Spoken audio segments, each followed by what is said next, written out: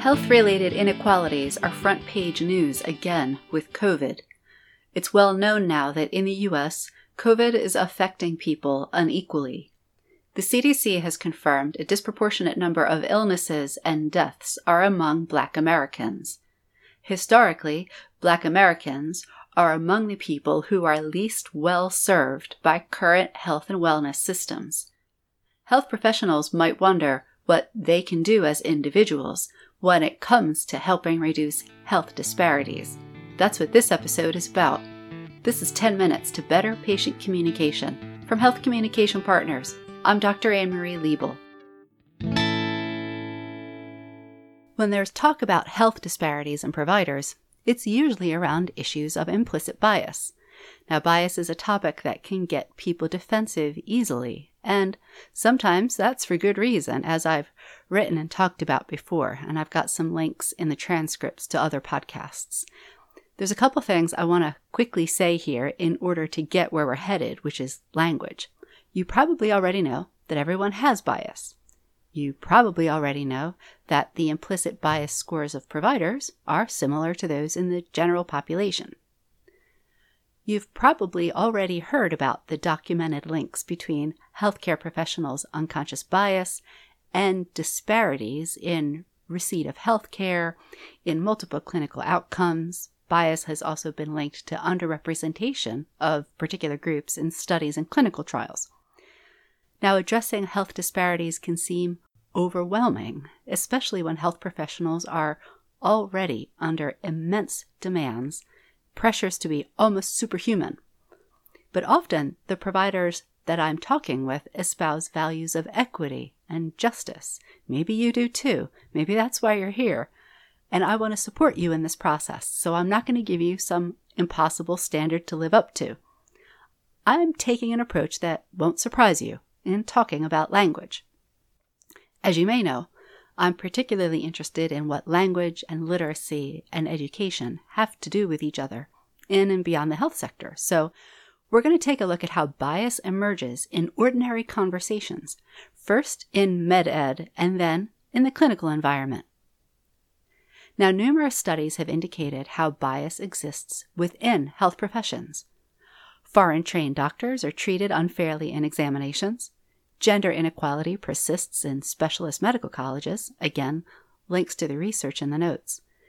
And these biases are revealed partly through spoken language. Many of the people listening to this are saying, tell me about it. One 2016 study looked at the microaggressions physicians can suffer, saying, quote, they might include questioning where the practitioners received their degree, what country they were born in, or whether they are being supervised.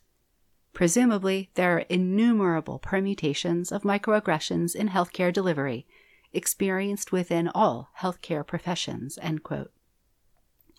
Now, let's take a look at patients and the clinical environment. In a 2015 AJPH study, they summarized some different ways in which unconscious attitudes can emerge in the care setting. And what I really want to draw your attention to is how many of these processes happen or fail to happen almost entirely through ordinary conversations. So check out this list that the authors give us. Quote, subtle biases may be expressed in several ways. Approaching patients with a dominant and condescending tone that decreases the likelihood that patients will feel heard and valued by their providers. Failing to provide interpreters when needed. Doing more or less thorough diagnostic work. Recommending different treatment options for patients based on assumptions about their treatment adherence capabilities. And granting special privileges, such as allowing some families to visit patients after hours, while limiting visitation for other families, end quote. Now, in that list, there's no shouting or big bad guy. Not that that doesn't happen, of course it does. We all know this, and we try not to do it. This is about subtle ways that well-meaning providers can provide unequal treatment without noticing. Now, I've written and talked and done workshops on microaggressions in healthcare environments. And one of the groundbreaking studies, Su et al. 2007, gives us this example from the clinical environment. Quote, "A client of color expresses concern in discussing racial issues with her therapist. Her therapist replies with, 'When I see you, I don't see color.' The hidden meaning is your racial experiences are not valid." And this is one example of the theme of color blindness. Nadal et al. In 2016 analyzed several studies highlighting the types of microaggressions that genderqueer people encounter. And these are interesting for the mix of there's some that are written language use, there's some that's oral language use, and there's some that's multimodal language use. For example, they discussed, quote, encountering only binary, that is only male or female option, gendered bathrooms at healthcare facilities, binary gender checkboxes on intake and insurance forms, insurance policies which either passively omitted or actively excluded transgender-specific services such as hormone therapy or sex reassignment surgery, and discrimination during interactions with healthcare providers, end quote. So, though providers contributing to disparities can sound kind of good guy, bad guy really quickly, things are often more subtle than this. Our everyday words and actions, and silences and inactions, can and do contribute to discrimination, even unwittingly. This is in part because language is social.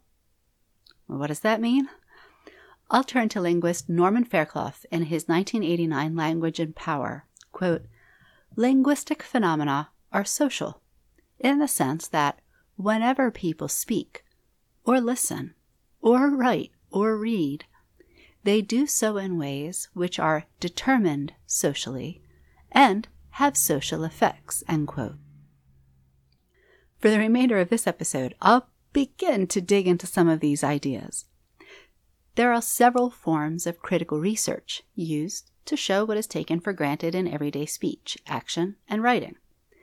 This is an important endeavor, in part because much of what we do with language escapes our conscious awareness. We rely on assumptions and ways of talking, acting, and being that we use almost automatically. And we get these ideas and terms over time through the many communities we're part of. These are reinforced also through the media we consume, for example, or casual talk at dinner, or the way we share stories in online groups. We're often unaware of these sophisticated workings of language in our everyday lives, as they're habitual. It's easy to think of the words and phrases we use every day as normal or natural, value-free or neutral, no big deal. But it's actually not easy being intentional with your words. There's an allegory in anthropology and ethnography that my former professor Brian Street retold several times. It's used to caution researchers about the ethnocentric bias. And it's that the fish would be the last creature to discover water. Among other things, this means it's hard for us to notice our own language, but it's necessary if we don't want our words working against us. One way to catch ourselves in the act of implying negative messages we do not intend is by stepping back and listening to ourselves. You know the patients or clients it's easy for you to talk to, just like I know the students it's easy for me to talk to. The next time you talk with a patient who's not in that group, give yourself a moment to reflect afterward. How did things go? What did you say? How did you feel? Here are some questions that might help you take a different look at the situation. How might I respond differently in this moment if this person looked and sounded like me? Would I respond in this same way if this person reminded me of a beloved family member? Or, one of my personal favorites, how would I respond if this person was one of my favorite celebrities? Try asking these questions of yourself, even for just one day. The good news is, the tools to help your words flow from your values are already in your hands. Language is one of the most powerful tools in our human toolkit. Recognizing your power and your words' power is what this is about. I'm going to go out on a limb here and say that since language is powerful enough to contribute to health disparities, I suggest it is powerful enough to reduce them. Now, I'm not suggesting that disparities will somehow fall away if we all just watch our language. Material realities need addressing as well. Systems-level action is necessary. And I'm continually inspired by the work of health providers and public health professionals in addressing some of the most pernicious and difficult issues facing society. If you'd like me to come and talk to your organization about this, go to healthcommunicationpartners.com and click on Contact. There's also an Addressing Implicit Bias audiobook bundle available right there on the site. This has been 10 Minutes to Better Patient Communication. I'm Dr. Anne-Marie Liebel.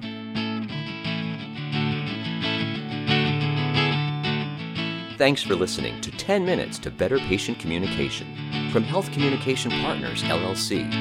Find us at healthcommunicationpartners.com.